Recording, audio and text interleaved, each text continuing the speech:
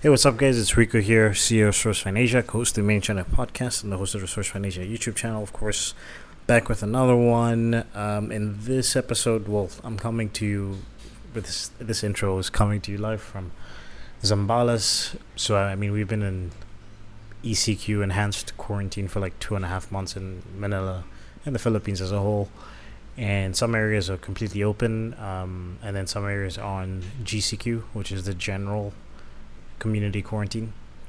So luckily, Manila, as of right now, at least BGC and Makati and places like Zambales are in GCQ. So decided to take advantage and get outside of the city for a couple of days, 4 or 5 days, staying in a pretty nice Airbnb here. Gonna head up the beach. It's the first time that Wolfgang's been outside of the city, so Wolfgang, my dog, is gonna have a chance to run around on the beach and possibly get into the water and stuff. So it's pretty awesome. So in this episode, I sat down with Renaud Angeron. I hadn't spoken to him for like a year. He is the CEO and co-founder and founder of Sofis.com, which is a quality control inspection company, but they're way more than that at this stage. I think he's pretty much opened up his own factory. So we were catching up on life and business since he was on the last of the podcast like 3 years ago or 4 years ago. I think it was episode 29 of the Made in China podcast. Supplier qualification services, meaning some supplier background check and factory audits to make sure they are capable, they're reliable. And I have been reaching out to a lot of entrepreneurs that are in my space, especially around because of COVID. Like, I want to get their perspectives on how they have dealt with COVID and how it's affected their business and things like that. So it was good to sit with Renaud and get a completely different perspective, because while he did explore COVID-19 supplies initially, he ended up just not wanting to do it at all because of just all the fakery and fuckery, as I like to say, involved in that business. So he actually avoided most of it and has focused on running his factory. So I guess the space that he's in right now, he's working with a lot of ODM projects, people that want to do very, let's say, smaller production runs. I wouldn't say very small production runs, but people want to focus on design, prototyping, and small production runs. He works with that, and I think he mentioned it's a broad spec of different products that he's working on. So that's kind of what we talked about. We talked about his perspective on COVID, caught up on business, and try to figure out how he ended up starting his own factory. Without further ado, enjoy the podcast. I don't want to be a product of my environment. I want my environment to be a product of me.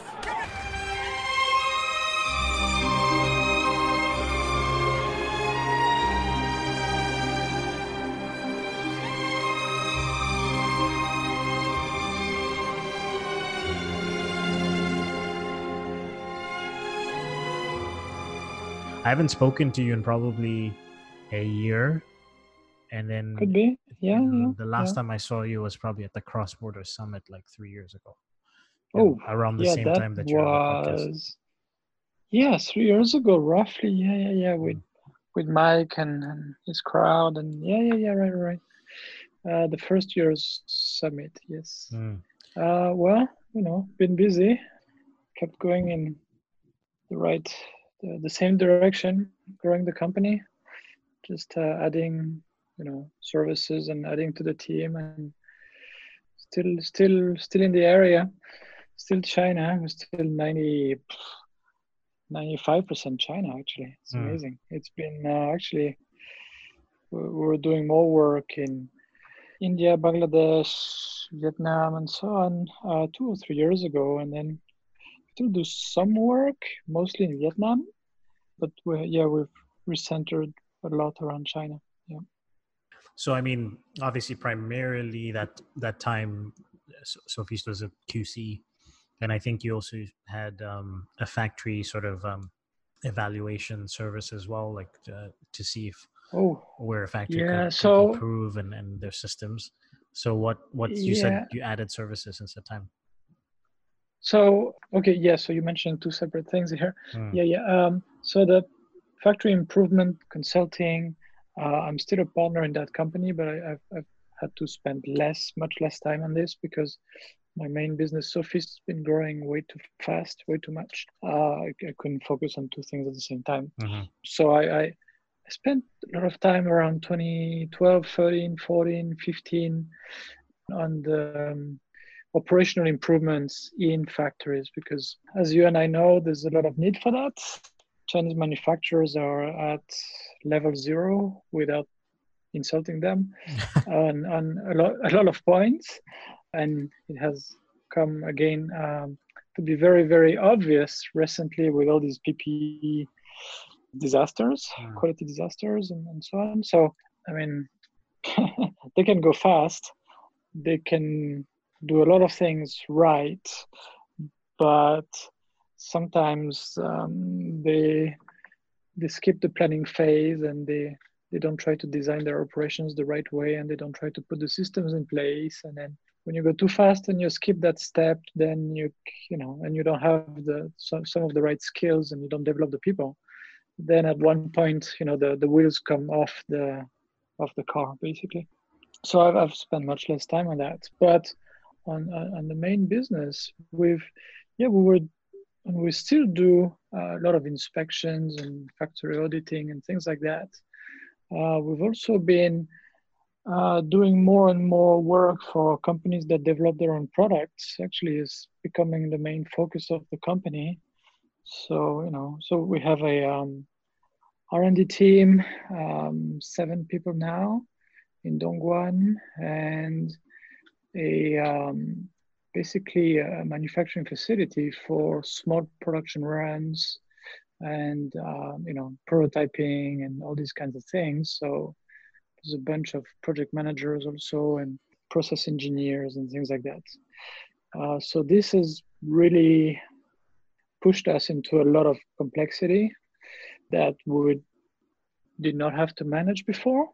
We would just, you know, assist the clients, our clients, the importers, just to follow up on what their suppliers are doing, try to understand what the risks are, try to set up sometimes some inspections, sometimes some other checkpoints, various ways to reduce the risks and keep on top of what's happening. But this has really been going into all the nitty-gritty of the product development and the certifications and the purchasing and the tooling and the pre-production runs and the pilot runs and all the issues and all the troubleshooting and the production and the issues and what do you do and how do you go back to where the problems came from to make sure it's fine next time. And there's always new problems that come up. Also, it's a matter of doing a lot of small things first and catching the problems and so, you know, and learning over time, because that's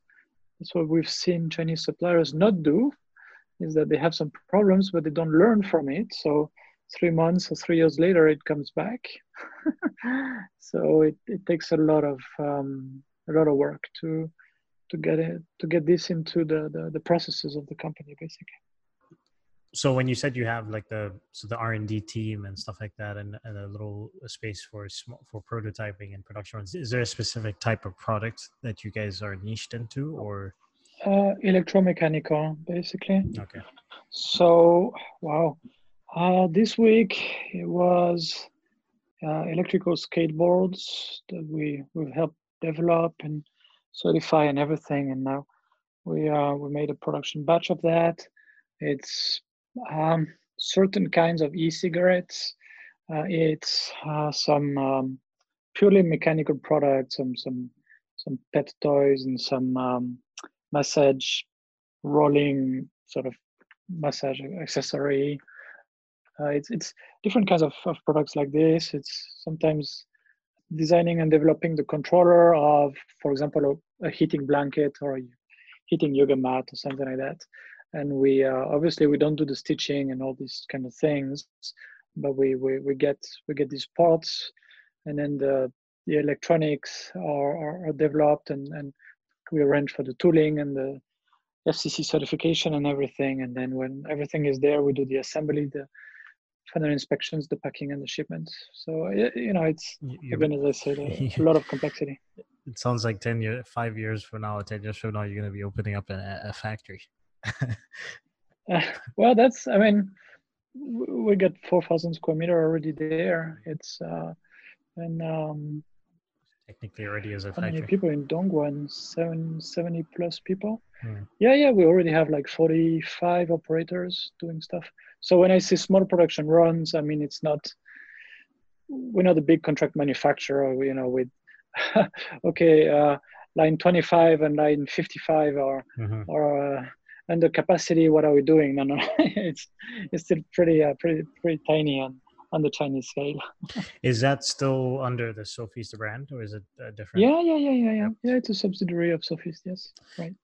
Cool. I wish I should have known about this earlier, because as you're talking, there's definitely been some projects in the last, I'd say, 6 to 8 months that sound like they would have been a good fit with your space. So I'll definitely keep that in mind moving forward. Well, yeah, and welcome to visit. We're in Dongguan. Well, in Guangzhou these days. That's a good question. I was gonna ask you, where are you? Because I'm currently now in the Philippines. I moved. Okay. I literally just I heard that. Yes. Yeah, I moved in. Well, I was supposed to move in April, but then obviously COVID-19 happened while I was in vacation in Indonesia. So I didn't come back to China. I just moved directly to the Philippines in February. Okay, so where are you in the Philippines? Because it's a pretty tight lockdown there. Manila. Ouch. Okay. BGC, right in the heart of the lockdown. Yeah. Yes. It's pretty serious. Yes. Okay. Wow. Yeah, that's Hong Kong. I mean, the border is still closed. Yeah. So my business partner is over there in the trenches every day, but I'm following things from a distance, which is not fun.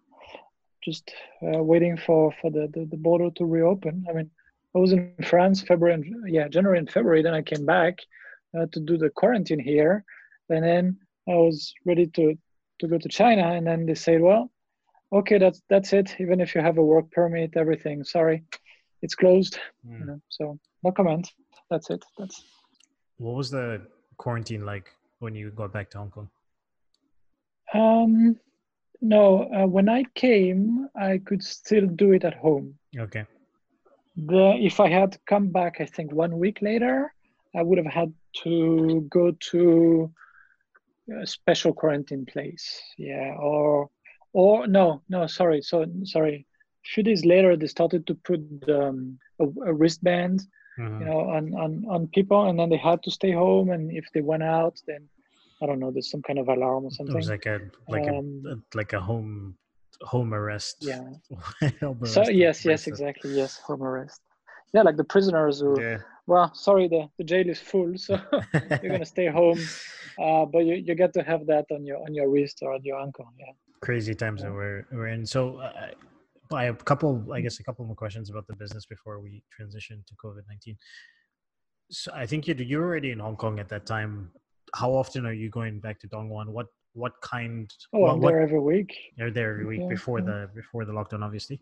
Yes. What led you guys into this business model? Because I mean, it is, like you said, it's a very complicated, very involved business. Yes.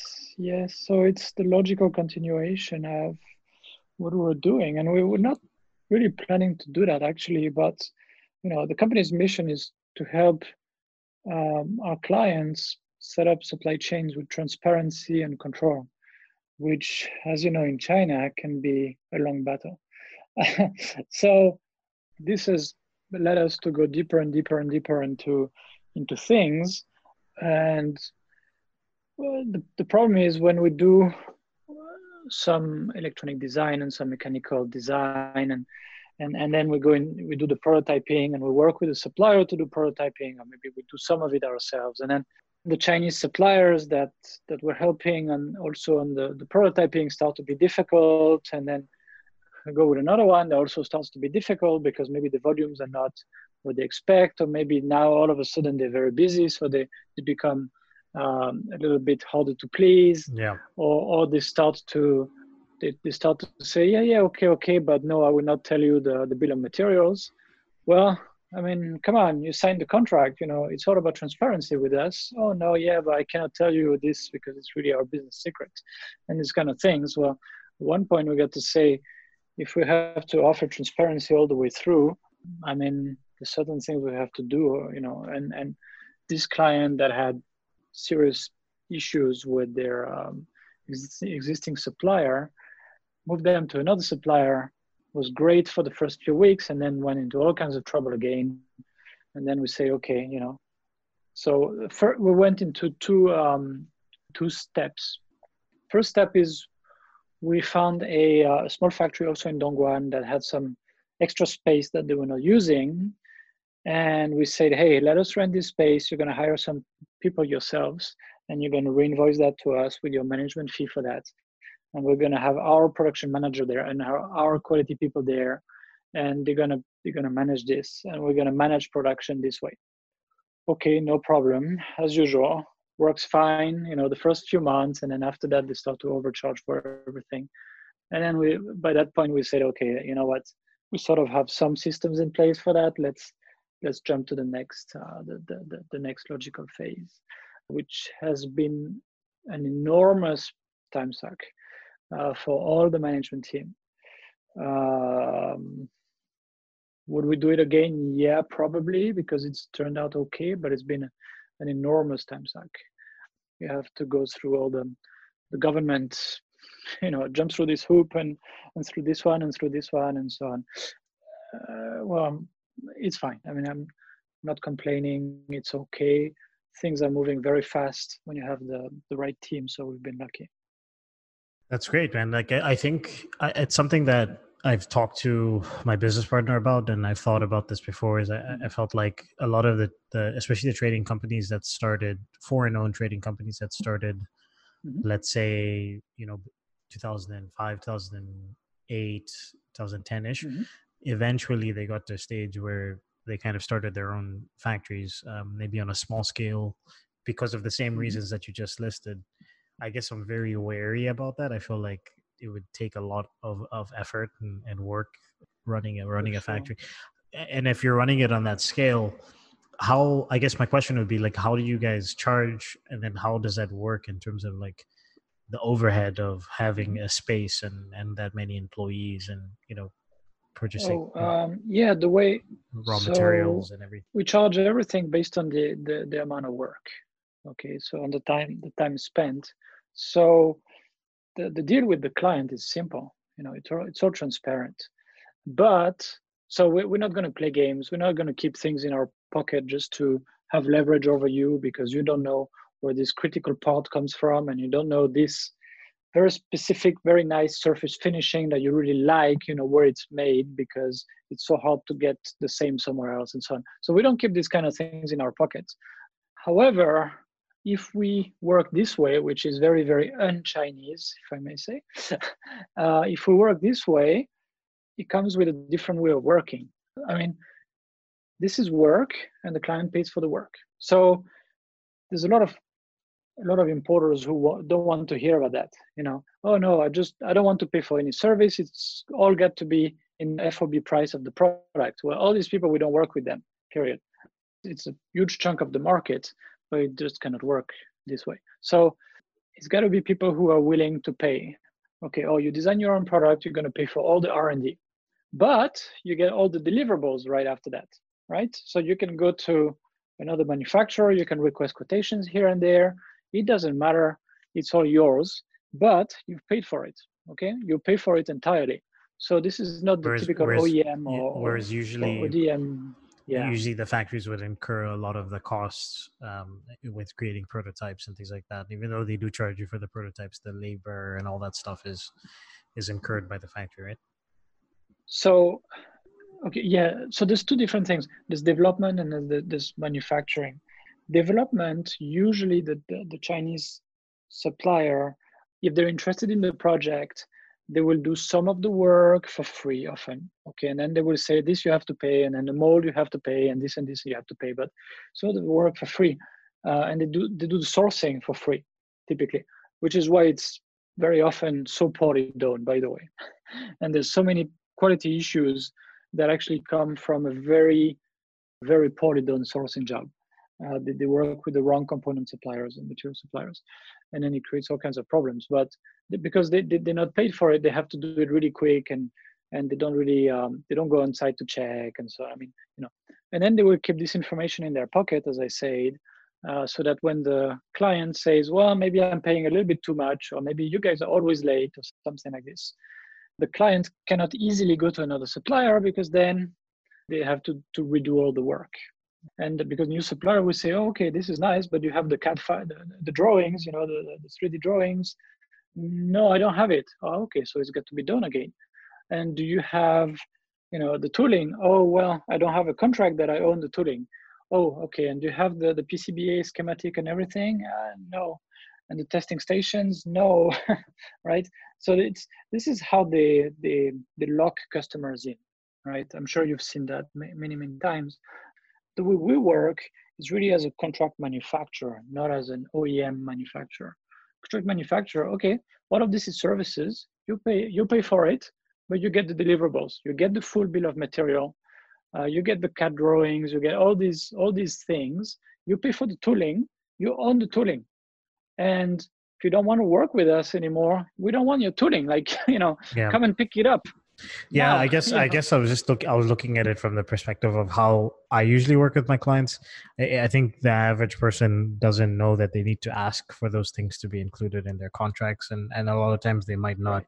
They might not even sign a contract with the factory, so That's they right. they don't own the Yeah, that's tooling right. and things like that when they want to move. I've definitely had those situations where clients would approach us and say that they've been working with another factory and the relationship broke down, and then now I have to go back. Yes. I have to go to the factory and ask them to allow them to release the mold and things like that. Like, Exactly. yeah. So, Which is a very sensitive conversation. Yes. well, Not my not my easy at my all. business partner, he told me one time he just showed up at the factory at a client's factory and just basically he stole the mold. Like, from my understanding, Okay. he's like he just showed up Okay. with a truck and some people, and then kind of forced his way into the factory. That obviously the Mm, workers that were there didn't really know what was going on, yeah. and yeah, he was able to do that. But you can't really rely on those kind of situations, right? Either you have to have your contracts in place, or you know Yeah. That's for sure. work with a transparent Or business like yours. or you take the risk, Mm. and I mean, You get sometimes stuck. the Chinese model does work. Yeah, Sometimes it works. I mean, maybe you and I don't hear from people who are happy about it so much because they're happy they don't need help. yeah, But exactly. sometimes it works. Okay, but sometimes it doesn't work. That is a It's a good risk. point. It's like as consultants, we're only hearing from people that have issues, right? Not the ones that Uh-huh. are not Yeah. the ones that are happy in their Yes. Yes. relationships. And most of the people who want to work this way with us have had problems, and it's like, is there a second time around or the third time around, and they want to get things right this time, right? They say, I want to have a real good supply chain that I control, in which I have transparency and everything. And then that's exactly our message, and that's where it clicks. But if the first time they come to us, they say, oh yeah, no, China, it seems like everything is easy here, it's fine. Well, okay, can't really help you. Yeah, I mean, just go to Alibaba and go to any factory, and maybe you're right. Maybe it will work very well. If they haven't had the experiences that we've been mentioning, it's very hard for them to actually understand what's awaiting them. So, as I said, there's the development, and then there's the manufacturing. And the development, by the way, doesn't end at the prototypes, right? Maybe the certifications to go through, and typically that's after the tooling, and then there's still some process engineering work to set up the lines and the work instructions, and doing a little pilot run and all these kinds of things, and preparing the testing stations, maybe preparing some fixtures and some go-no-go gauges and so on in for the assembly, all kinds of things like that. And there's also a lot of work with the suppliers, because often there's 1, 2, 3, 4, 5 critical components that need to be followed very closely. Sometimes it's a heck of a lot of money that you're paying to these guys, and you need to be there and actually follow up on what they're doing, right? Yeah, And also, if it's a custom part that they're making, well, do you trust that they will get it right the first time just because their prototypes, their samples look nice? It's a bet. Sometimes it's better to be there when the when they're doing the production. So there's a lot of work, before manufacturing, just to make sure that it's a low risk manufacturing run from the first time. Okay. Then you get into manufacturing. Well, manufacturing with us is very simple. It's how many hours times that rate, and that's it. Very simple. So this gives us the transparency to the client. So if the client says, well, it's, how can we get it a little bit cheaper? Okay, let us work on efficiency. Oh, yeah, we think we could make a fixture here, and we think that we could do this here, and it's X hours of engineering plus a little bit of cost for maybe the material or whatever. Do you want to do it? The cost, it will bring maybe the number of seconds spent per piece from 50 to 35 maybe. So if you think your volume will be above that amount, it's worth it, right? And then if they do it, fine, and the price of the assembly goes down, right? And vice versa. And then if there's maybe they picked a supplier and they insisted this supplier for the battery, for the whatever critical component that they want to pick themselves to direct, okay, no problem. But hey, look, they caused some issues here, and here's exactly the extra cost because it's your direct supplier, right? So this happens also. I mean, so when you have transparency, it makes the relationship much healthier. Yeah. What we don't want is to be like the typical Chinese manufacturer and say, well, yeah, we just got your new PO. Yeah, thank you. But the price just went up 20%. What's that, 20%? What do you mean? Well, labor is more expensive, and the price of the components also. Okay, give me a breakdown. Well, we're sorry, we don't share the cost breakdown with you. Oh, so where do we go from there? So it just becomes, if you raise the price, I'll go somewhere else. And well, we're sorry, but look, I mean, it's really more expensive. And then you never get out of these situations, right? Yeah, I'm sure you've seen that. Yeah, a lot of times. And then my job there is to try to convince, because I know, obviously I understand where the factory's coming from. They don't want to share this proprietary information and things like that. So then my job becomes having to get the client to understand how Chinese factories think and work, and then also getting the factory to understand that it's important that they be a little bit more transparent with the clients. And it's always a difficult situation to be in. It's a very difficult situation, yes, for sure.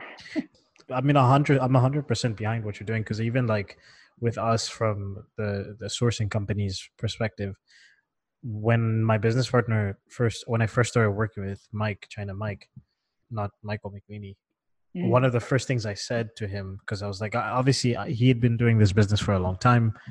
I was coming at it with more of the, I think I was 22 at the time. So I was just coming at it with more of like the millennial perspective of like, I think everybody likes to know, like my generation likes to know everything. And I mean, most clients as well like to know everything. They want to know how much it costs. If they're learning about sourcing and manufacturing, they're going to YouTube, they're watching a bunch of videos, they're listening to a million podcasts, they're reading books, they're reading blogs. I said to him, I was like, why don't we bring that transparency to sourcing and the way we charge our fees? Because his business model before was to basically buy and sell to the customer. So we decided they can pay factory direct and they pay us a separate fee. And therefore, they know what their costs are. They know that we're not marking up the costs, but we still have consistency. And then it becomes a situation of, if a client doesn't want to work with us, that means that, there's something that we did wrong in terms of the services that we're providing. We're not tied into the factory necessarily. And then it also makes us more comfortable with making the right decisions for the client, because we're not tied to that specific supplier, right? So it's much healthier. It's so much healthier. So what you're doing is you're going away from that, let's make deal. I'm getting up and I'm going to make one big deal that, that will make me a lot of money for this year. Yeah. And then with this money, I'm going to hurry up and buy a couple of other apartments, which has been the dominant approach of China factory owners over the last 30 years. I mean, it's changing, but um, not as fast as we would like. This Mm. is and so when you buy and you sell, and sometimes you get a client that's willing to pay a higher price, and you can get a really good deal from the supplier. You make a a very big margin. It's sort of every morning you wake up and you need to go and hunt again, right? Because is this something that will last for a long time? Yeah. I don't know. And it also just slows down the process because when we have had situations where a client Mhm. said, look, I don't want to pay a consulting fee, you guys just, this is my target price, how, if you guys can make your money from the target price, let's do it like that. Mhm. It becomes complicated because that means that every single time my staff, my project management team gets Mhm. quotations, we then have to review those quotations and then have to figure out what our margins are going to be and all that stuff. And then instead of it just being, they get the quotes and they send them to the client, and the client can review those quotations and see which factory they think is Mhm. is is better priced for them, obviously with our recommendations. So it creates like, it's That's right. slower, it's a slower process, there's a That's right. bottleneck involved in it. I really don't like working like that. I'm sure that sometimes the clients push back at you just because they think you're trying to enlarge your margin, right? Yeah, yeah, Uh, and maybe you're exactly. trying to cover up something from the factory simply because if the client suddenly learns that the factory is so bad, they will stop the whole business, Yeah, exactly. right? Exactly. So you really become the salesperson of the factory people, right? Yeah. Which then means the client cannot really trust you. He still needs to double check on everything you say, and so I mean, trust actually really makes everything faster, easier, cheaper. And when you do things the right way for people to trust you, then I always say healthy, right? It's a healthy relationship. Hmm. Things just can flow, and we're all part of the same team. And there's a very clear rules of the game. The rules of the game are this: we all agree. You're not wondering what we're really doing and how much money we're marking up, and on the price and all these kind of things. Things are clear. There's trust. We act in your best interest. Okay, we are aligned. Then found that a lot of people a few years ago especially were telling us, yeah, but if you every time you do something, you give it to the client, it will never work. A lot of employees, Chinese employees who had been working in sourcing companies, trading companies, factories, they told us, but this model will never work. And well, actually, you're wrong. You're wrong. When the client feels that they can count on us, why would they go somewhere else? As long as we provide value, right? It's you know, I'm sure you've seen the same, right? Yeah, I mean, even yeah, on a smaller scale, when I first started doing this podcast in 2015, 2016, a lot of people, some of my Chinese friends, and then some of my clients actually at the time were like, "Why would you, why would you do a podcast?" Like it just didn't really make sense to them. They thought that I'd be giving away too much of my secrets, or like, Right. or that there wouldn't be an audience for it. And I mean, quite honestly, we haven't Mm. spent much money in terms of advertising. The podcast has been, apart from, we started a YouTube channel 2 years ago, but last year we focused on it. But apart from the YouTube channel, the podcast has been the main way that we grow our business.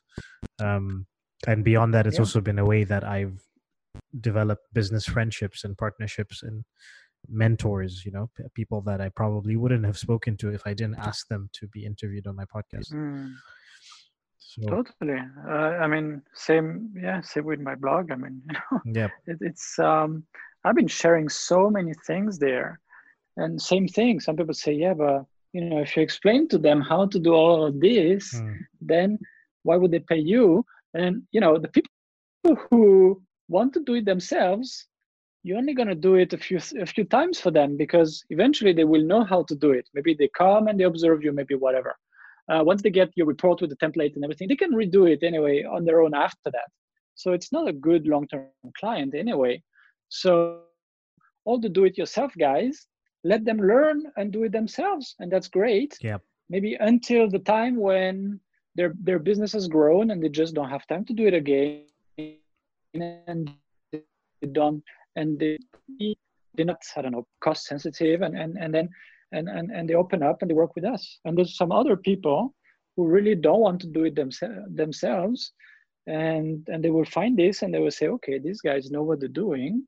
I really appreciate they give me all this information. Let me give them something in return, an opportunity to get my business. And that's the way it works. And I'm sure it's the same for you. For sure. I have my last question about the transparency and the current business model. Where do you see this going? Do you see situations where, people will have, like, factory floors will have, and I know that there's factories that already have this, but like a camera that's on the production line that is live streaming a feed where the customers can see exactly what's going on in real time and maybe, give some feedback or comments. Like, do you see it going to that level? Some people are doing that. Some companies are doing that. Does it provide value to them? Most of the time, zero. So there's a few things to keep in mind here. The first one, obviously, is do it in a legal way. People who are in the area where there's a camera need to explicitly, in writing, need to agree with it, right? China doesn't have laws about that. The second thing is who's going to be standing in front of the screen and watch the operations in real time. I mean, I have come across some people who try to do that. They put the screen on the side and, I don't know, they do their email, they do something, and then they watch it also on the side. But do they really have any insights about that? Sometimes there's a couple things that are really, really important to them. And then it's their way of always keeping an eye and putting pressure on people to always do that, yep. Right? Maybe there's some defects, and then they put some, I don't know, a testing station, and then there's some defects again, and the factory people say, oh yeah, but the people on the line, they forgot about it, so they did not put every part in the testing station. Yeah. Oh, okay, then I will put a camera there and I will check that and then, if not, I will call you right away. But this is, I mean, this is the sign that you cannot trust your factory's staff and policies. It means that they are very weak on the management of the workers. It's a management issue. And it might be a process engineering issue in the sense that, well, if maybe there's something, maybe it's a go, no go gauge, maybe it's, I don't know, something to avoid some kind of quality issue. But if doing it takes a long time, and the workers, when they are under the gun and they have to ship tonight and everything, they are tempted to avoid it, or there's some kind of process engineering issue.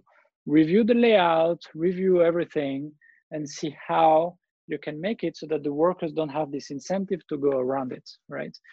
And yeah, otherwise I don't really see any value for that.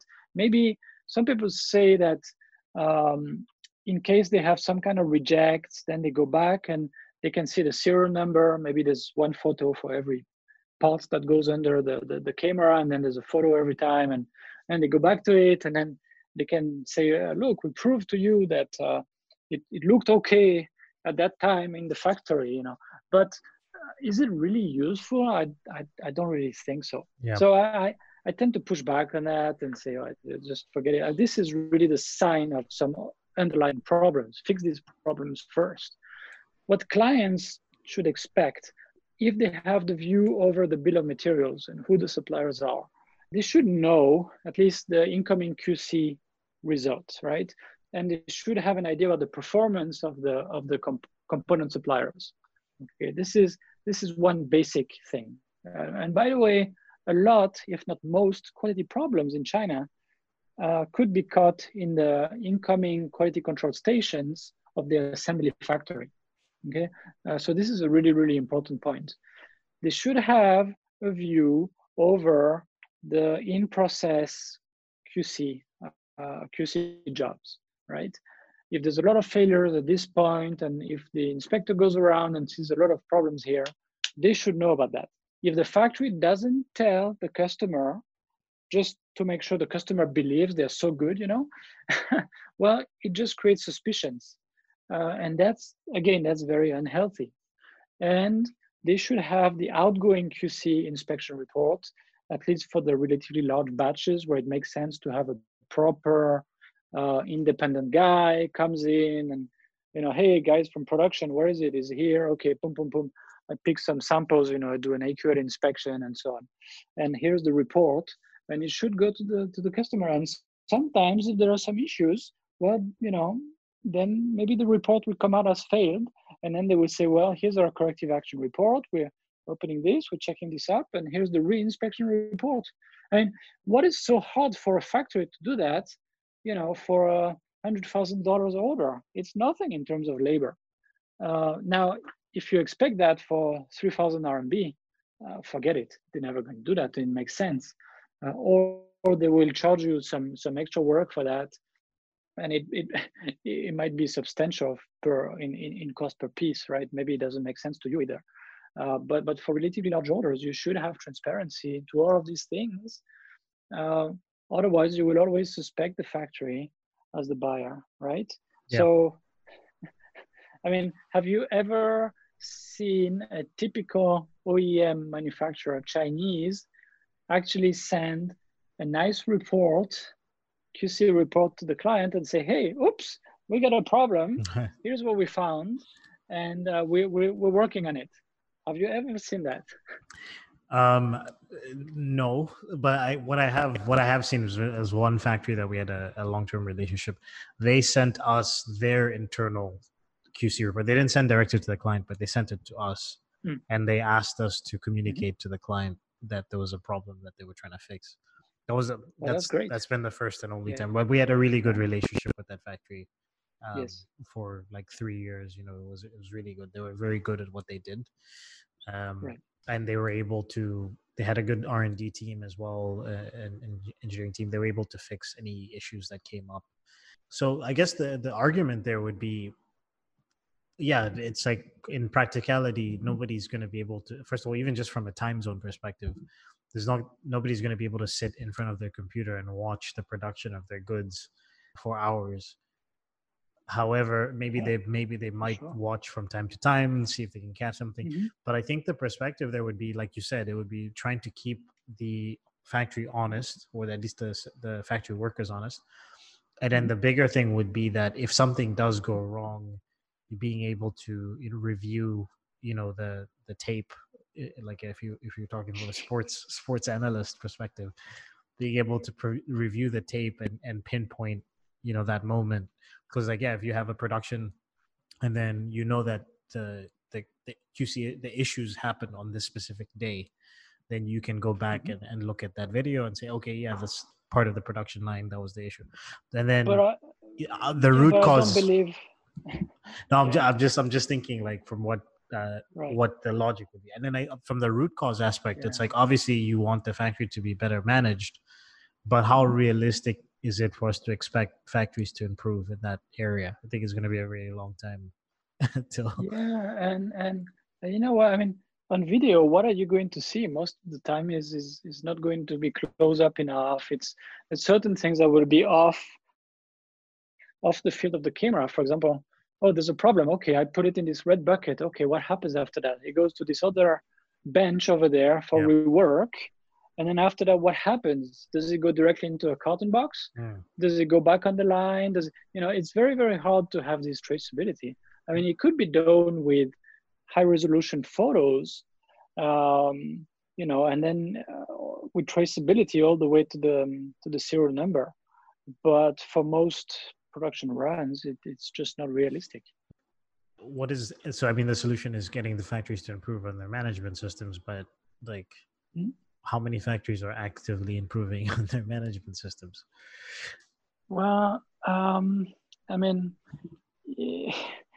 this is something, it goes back to the initial sourcing. Yeah.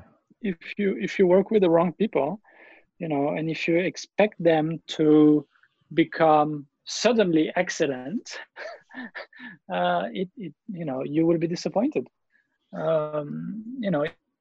if you want to work in China with a manufacturer there, and you pick somebody on Alibaba without paying much attention, then you're gonna get, what on average you're gonna get the average of what people get from China, and worse actually, because you're really not paying attention to anything. So you get what you pay for, if I may say that, or what you deserve, because you don't do your homework.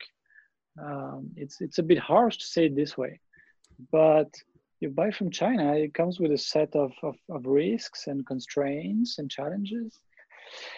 Yeah, and if you don't put the right measures in place, well, don't put any production there that is quality sensitive, time sensitive. I mean, there's a certain way of working for giveaway toys, for example, and some premium gift and premium products, very cheap.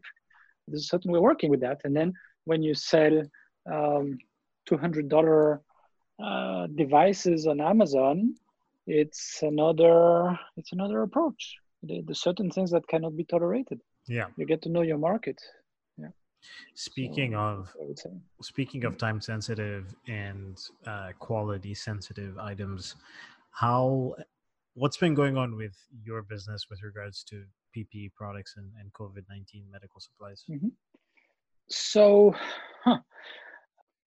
it's funny because the factory reopened. Remember, there was this Monday where all the factories could start to apply to reopen, and then we opened 2 days after that on Wednesday. And I mean, the team did a great job.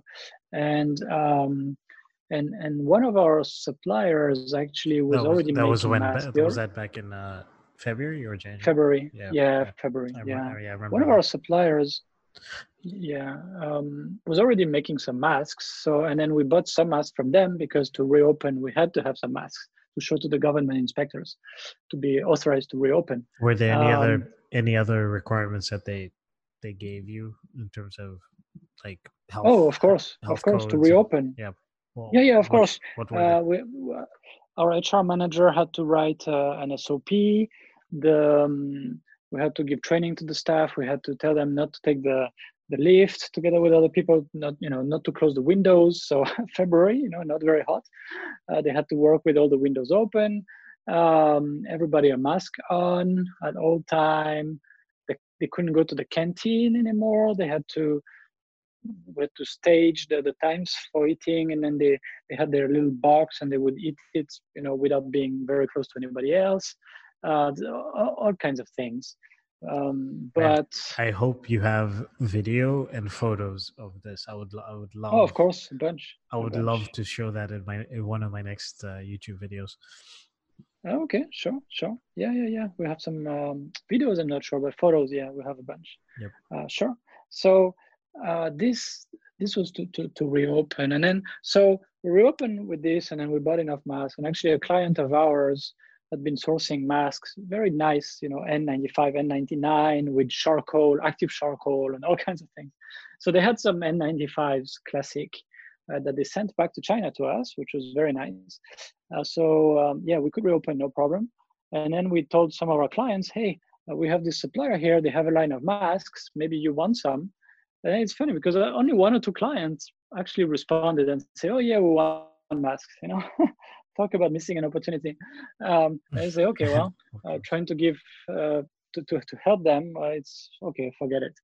And then we get submerged by a bunch of requests. So a few key clients wanted to buy masks, and then we did buy the mask for them and ship to them. So we have the export license, and so we added some PPE products to the export license, so we process the export for them. But all the others, we say no. And then especially when we started to see that in April, the rules were shifting all the time, with the Chinese customs, we say this is going to be a heck of a big, huge problem. We had a shipment for one of these key clients that was stuck, and he got stuck for 2 or 3 weeks. I mean, the people told us, hey, you're going to have to report to the anti-smuggling department, in China.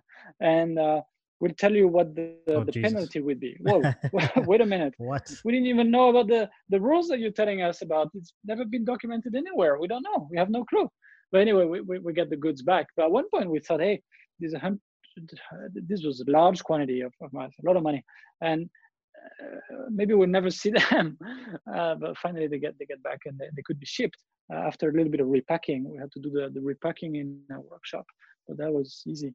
So we did some of that, very time consuming, I have to say. And then all the other people who contacted us, sorry. We can help you reduce your risks, but we're not going to be the middleman, who buys X work from the factory, because that's the kind of deals that the factories were accepting, nothing else. They didn't want to bother with export. So, buy X work, do the declaration and everything for export, and manage the transportation, and then, and take a risk basically, because by the time the client says okay, even if they're fast and send you the money, the supplier might have increased their price by 50%. Yeah. You remember in March and April Oh my how God. it was. It was just so, nuts. Oh, Jesus Christ, man. We had one situation where, the nitrile gloves. Yeah. So it was when we quoted the client, it was 6 cents a unit, 6 cents a glove. And they took like, I think not even a pair, it was per glove. Per one. Okay. Yeah. Okay. I think they took like 2 days to send the money. We received the money, and it literally was they sent the money, we received it the next morning. The next morning we went back to the factory, and the price had gone up to 10 cents or 9 cents a glove. Right. Completely wiped our margins, like everything. It was just horrible. I know we had to go back to the customer and just told them the truth. We said, look, we can refund you the money, or we can put it towards another product. Luckily they had multiple products that they were trying to source, so we ended up putting the money towards another product. But that happened so many times. Not other times we didn't actually confirm payment, but it happened a lot of times where a customer would ask us for a product, we'd get a quotation, and then the next day that quotation would be so much higher. I think the same thing happened with the CPE gowns at that time, because the policy in China had changed, where they said any factory that doesn't have the license to sell medical supplies in China couldn't export. Right. And those gowns went from 50 cents, 30 cents to $4 overnight. Man. Yeah, that was nuts. So we didn't really want to get in the middle of all these issues. I mean, it's tough because you're trying to help people. People say, we really need it for frontline workers and And look, we're legitimate. We're not trying to resell it. It's going to go direct into the hospital, into the right people. So, okay, great, but it's just too risky. It's going to be a lot of calls in the middle of the night, frantic discussions and jumping into a car to go to the factory all the time and pushing them and screaming, and it's just not what we do. And this really doesn't build the business, by the way, because it was a short, a 2-month situation. It's already now calming down, let's say. A lot of people have found 2-3 suppliers for what they were looking for. There's much fewer inquiries, so that means maybe there's less of a need. People have sort of gotten organized. It's a little bit less insane than it was. Yeah. Also, there's so much stock on the ground in the US now, because people are buying 50 million units, 100 million units of these products and shipping them over to the States. So right now, I think there's an abundance of stock. But at the same time, just seeing the news recently, Brazil is beginning to shoot up. There's a lot of other countries outside of the US that are going to experience, increases. And then also the US, now that it's reopening, I know that they have some laws around businesses needing PPE products to protect their employees. And from what scientists are saying, and people much smarter than myself are saying, there's going to be a second wave of infections after a month or two of people being back in public, right? Yeah, or in the fall, or nobody knows, but it's certainly a risk. Yes. So it's a crazy, insane times. So we've been mostly focusing on providing services, checking the certificates. We've been doing a lot of explaining to people. Okay, you import this to the US or to the EU. Here's exactly the rules and everything. We've documented all that. We'll send you the links on the website, because so many people went to this market but had never been working on anything, Anything even regarding close to PPE or this. medical products. Yeah, I mean, Yeah. we got thrown into it as well, and we hadn't done any medical supplies, but at least I had experience, or we had experience with verifying FDA certificates, and we understood some of the CE stuff. But we've had to do a deep. We have my business partner and I, like, the first, I would say, first 4 weeks, but really the first 2 weeks, we basically had to study all these medical, Yes. laws and rules of, Exactly. try to figure out all the bullshit. And I mean, obviously this is our business, so we were spending 18 hours a day on this. The average person who got thrown into it and has an inquiry for 50 million masks, I think that a lot of people didn't even know how to read the certificates, right? Exactly. The people think any FDA mention on the FDA website is okay, and then you look at the code and it doesn't even correspond to the product. It's they just use the loophole. Or you look at something that comes from maybe a Polish or an Italian lab, and with the logo C, and they say, oh, we got a C. No, sorry, this is not a C at all. You cannot put the C mark based on that. It's a joke. And people were not believing me sometimes when I said that. It's funny. And the Chinese suppliers also, a lot of them knew nothing about that. But they were saying really with a straight face, yes, this is fine. Look, we have CE and we have FDA registration. Okay, but it's not even for the same product, or it's not what you say. Or sometimes it was just entirely fake, of course. But a lot of the time it was something that was not corresponding to what it should be. But it was something. It was kind of legitimate, but totally besides the point. Which makes it very hard for some buyers to reconcile. Yeah, the whole the CE thing really, because I mean we focused on the US, like that was most of our business in April was in the States, but in May we've done quite a lot more in Europe.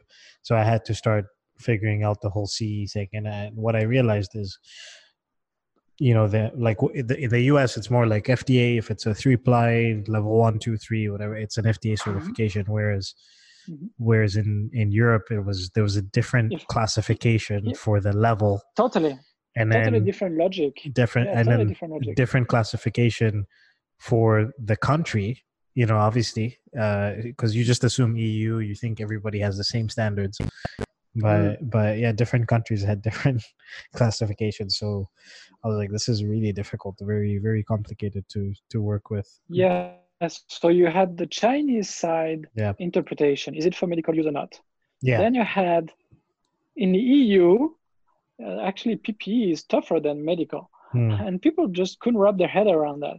And then in the US, FDA is only for medical use. I mean, people just still to this day don't understand a lot of this. I'm still learning. I'm still learning for sure. Like we definitely had to reject a couple clients because I was like, I don't feel comfortable with promising that we can deliver the X when I don't know enough about the certifications that are required in your country. Or other clients, we had to spend a week and a half to evaluate and learn about the market before we ended up moving forward. Right. Yeah, makes sense. So you're saying right now you provide a service for this. So, like, for example, I can tell you about one client we had who'd reached out to us. I think they were looking for products to France, and they'd said they'd actually purchased 3-ply masks before, and they exported it to France, but then got rejected in France, so they had to send the goods back. So in a situation like that, we could send you, if I was the client, and I could send you the CE certifications and say, here are three factories, check it up. 3 CE certifications we're trying to export to France, medical grade masks. I think what's the classification, like EN? I forget, it was the non EN1 EN149 was civil. So that's right? for PPE. Yeah. Yeah, for that's not be careful. Don't say civil or medical. In the EU, it's different. It can be PPE for use by doctors in the hospital, but it's still PPE because PPE protects the person who wears it primarily. Yep. Medical device is, for example, let's just talk about the masks, right? Is the 3-ply masks that they wear, and this is mostly to protect other people from being infected or whatever from the wearer. And that's the medical device directive, and for masks it's EN 14683, I think. Yep. Yeah. And and totally different logic, and it's quite confusing for people. And some of them can be both, by the way. So it's related to the claims on the product. Yeah. If there's no claims, well, if it's a respirator, something like an N95, usually it's considered PPE EN149. If it's a 3-ply, usually it's medical device. Even if it's going to be used on a construction site, it's still medical device. So yeah, in that situation, I can send those certificates to you, and then you'd evaluate them and come back and. Yes. 2 business days. Yeah. Awesome. Depends on how many documents. Yes. I was on the website, so we'll link it up in the show notes for sure. Okay, cool. Besides obviously the inquiries and helping people verify this information, has this affected your actual business? Because I mean, for us, for example, we definitely saw a slowdown in some of the projects that we're working on. Yes, same thing. Yes. So when we work on new product developments, it's less likely to be impacted by something in the short term like that. So that's the good thing. Productions also, as long as we can make production, it's been okay. This has not been impacted. Actually, it's been growing all through 2020 because we don't sell to people who sell in retail stores. We've been lucky on that. It's all mostly online. People need the stock anyway. Okay, so we haven't been impacted on that side. The QA/QC business has been impacted quite a bit in February and March, and also through April, and it's still impacted because a lot of retailers just put shipments on hold, canceled some orders. So some of our big accounts suddenly shrunk the business, the volume of work that they give us.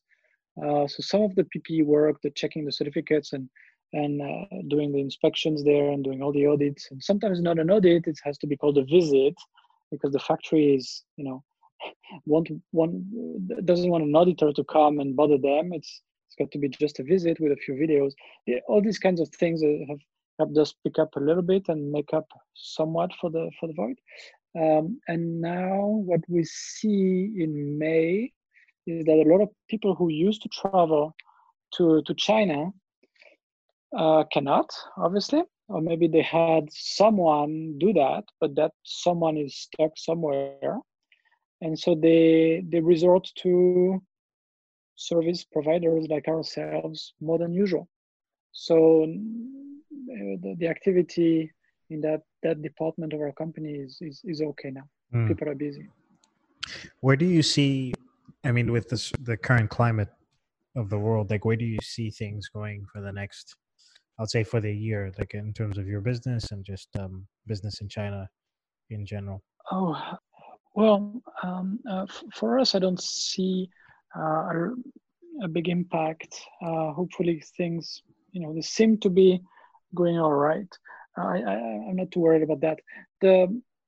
I'm more worried about the general geopolitical situation. I think medical devices and also pharmaceutical products are going to be moved out of China in, Yeah, definitely. I suddenly think and violently sometimes. a lot of countries are gonna don't want China to have this much control Right, over the medical products, right? exactly. Right, exactly. Canada say that, US say that, UK just say that, France is saying something like that. Yes. So apart from these industries, I mean, the US is really, the situation is boiling there. It's people are so upset that they're all looking for different ways to hurt China. Mm. So this could lead in many different directions. Plus, it's an election year, so it's going to be more inflammatory than usual, maybe.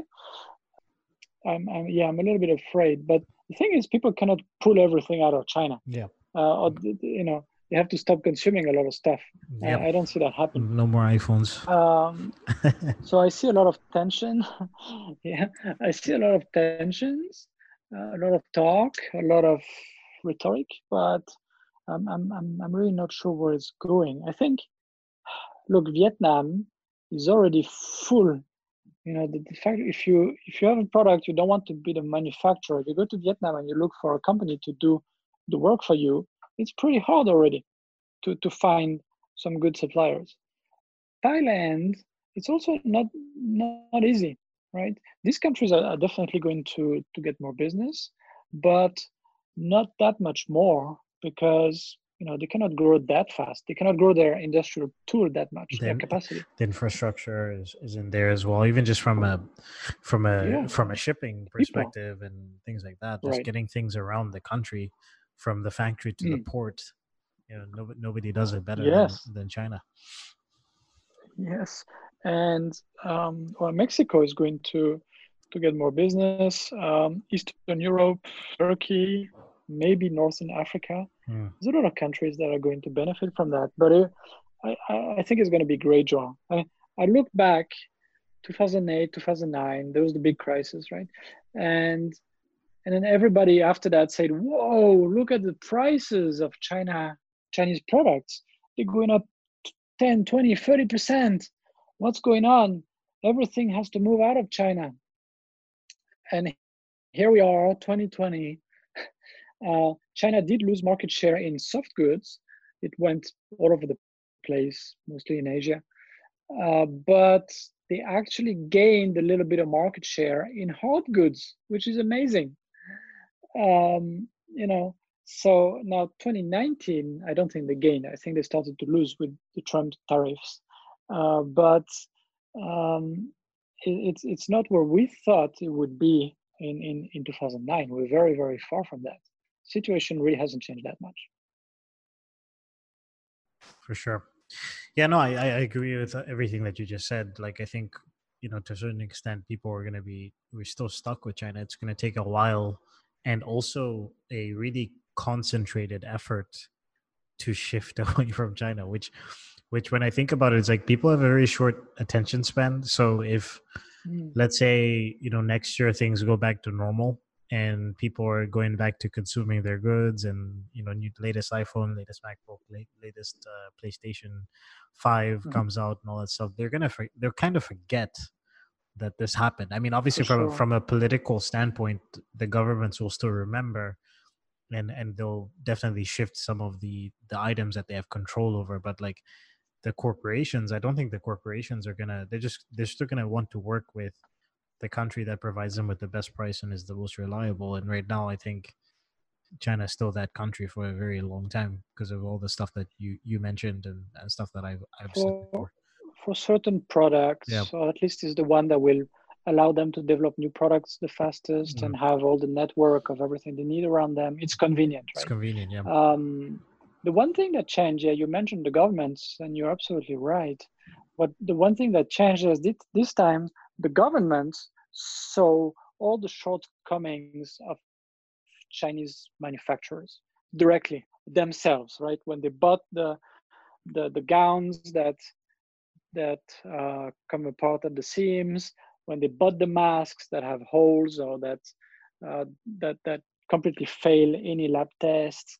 When they bought all these things and they rejected it, they saw it firsthand. So now they are the ones saying we don't want to rely on China for these type of products, and they are the ones who can put some funding into starting some activities at home. So let's see where it goes. I'm curious. I don't know. Yeah, I'm curious as well. Okay, I won't keep you too long, so like we can sort of go into the closing Sure. closing questions. Where do you see your company going in the next, let's say, 3 to 5 years? Assuming that Probably things go back to normal next year. we'll probably have more activities outside of China. We still haven't picked what second country we really want to develop in and have a footprint as an alternative to China. But more and more clients are going to push us in that direction, I think.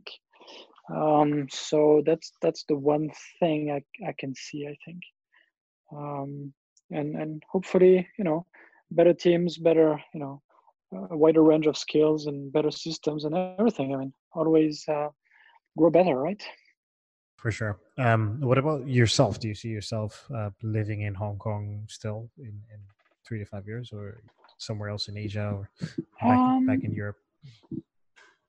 Yeah, no, I think we work on a lot of complex products, a lot of them with electronic parts, and really I don't see any other country offering what China offers. So I'll probably still be in the area, very close to Shenzhen, Dongguan, and I'll probably keep being there, every pretty much every single week. Yeah. And I asked you this question the last time you were on the podcast. What is the smallest thing you've done that's brought you the largest results in your business? Do you remember your answer from before? I don't, but I would say starting. Yeah, go ahead. I think your answer was it was having conversations with the people on the ground, like when you're going to factories and things like that, like talking to the actual workers that work in the factories and asking them questions about what goes on. For sure. That always leads to well, not always, but often, yes. Sometimes you talk to the managers of the factory, they don't know what's going on, and then you ask the guy, "Hey, so this equipment is often, going down or creating some defects, but why? What happens? Tell me." And sometimes the guy would tell you, "Well, that's because they do this or they do that, and we have all these problems." Oh, okay, then we know what to fix, right? That's sometimes it's yes, it's a shortcut, yes, but most people will still go and talk to the manager of the process, or the top managers of the factory, or the sales people. I mean, that's the worst, obviously, because very often they're just translators, and they try to make sure you don't come in contact directly with the truth. Right, so that's the worst. But if you can go past these screens, and if you can really observe the process and talk to the people, and if they're not in an environment of fear, obviously, because otherwise they won't speak, they might really tell you what the keys are. Yes. So do you still think that's the smallest thing you've done that's brought you the largest results? Hey, it's kind of a tough question. I don't know. At many different levels, there will be different questions. We were talking before about sharing our experiences with an audience and getting some business like that. Well, I mean, starting to record your first podcast might have been the one thing that brought you the biggest bang for your time, right? If you just look at starting, because once you start, obviously you don't stop. Yeah. And same thing for the blog on my side. Yes. Okay, so you can say the blog. What 3 books, podcasts, or blogs would you recommend people check out that you've been reading recently? Last week I read a nice book called, is it 4 Types of Problems? Yeah, I think 4 Types of Problems, by the guy's name starts with Art, A-R-T something, I forget, Art Ballet or something like that. and it classifies the kinds of problems, from the little problems that you have to troubleshoot every day, and how to approach them and everything, and then all the way to the big problems that you really need to put a whole initiative behind them. It doesn't necessarily start from a problem like something screaming at you, but you need to put yourself back in in question, and try to really think of what could be done differently. That was a really good book. More from an operational point of view, let's say, company culture, I would say. Generally speaking, some books that have a great influence on me would be all the books from Nassim Nicholas Taleb. So you might have heard of him for the Black Swan, but he wrote an entire series of books it's basically about risk management and a lot of other topics around that. Pretty deep thinker, pretty interesting guy. I don't know, I'll just throw another one. A good book that I reread from time to time is Flow by Csikszentmihalyi. I think it's the guy's name is Hungarian by origin. Went to the University of Chicago for many years. That's about positive psychology, as they say, how to keep yourself interested and keep challenging yourself at the right level to keep your mental energy basically and feel satisfied, let's say, with what you're doing. That's an interesting book. It's good, man. We'll definitely link those up in the show notes. If people want to reach out to you, how can they find you? Just go to I don't know, find me on LinkedIn maybe, or the company website, sofeast.com, sofeast.com, and just send me an email, ra@sofeast.com. Renaud, thanks for being on the podcast. It's been good catching up. Hopefully the next one is not 3 years away. I should definitely do this more often, because last time was very like QC centric. This time I really just wanted to pick your brain and see what you've been doing and get an idea of how this whole COVID-19 situation has affected you. But I would love to have another podcast where we talk more high level on QC. Because I mean, obviously, I've learned way more about QC now than when we spoke before. So that would be fun. Cool. Yeah. Well, thanks, Rico, and let's do that soon then. All right. Enjoy your Friday night. I'll let you go. And all right. Have a nice weekend. All right. Cheers. If you guys want to reach out to me, that's a podcast at sourcefinancial.com. If you want to check out the show notes, that'd be sourcefinancial.com/made-in-China. And I will see you guys next week. Cheers. Yo, I don't really like to, but I put the smack down like it's rehab. Make sure that there's no relapse with these cats. Y'all cowards couldn't rap this dope with a zigzag. I let my lips drag, spitting with that big swag. It's sad, all these wannabes. Wanted to be Jay, then K West wannabe. Star of the Rock, kid you not, Sean Connery. But like the Rock, I'm surrounded by watery flow. Still, it really don't bother me. Fake ballers, weak game, less polished than Ben Wallace's while I breathe. Quality music, getting quality spins. Y'all stay second rate chingies at the quality end. Now that's a joke too.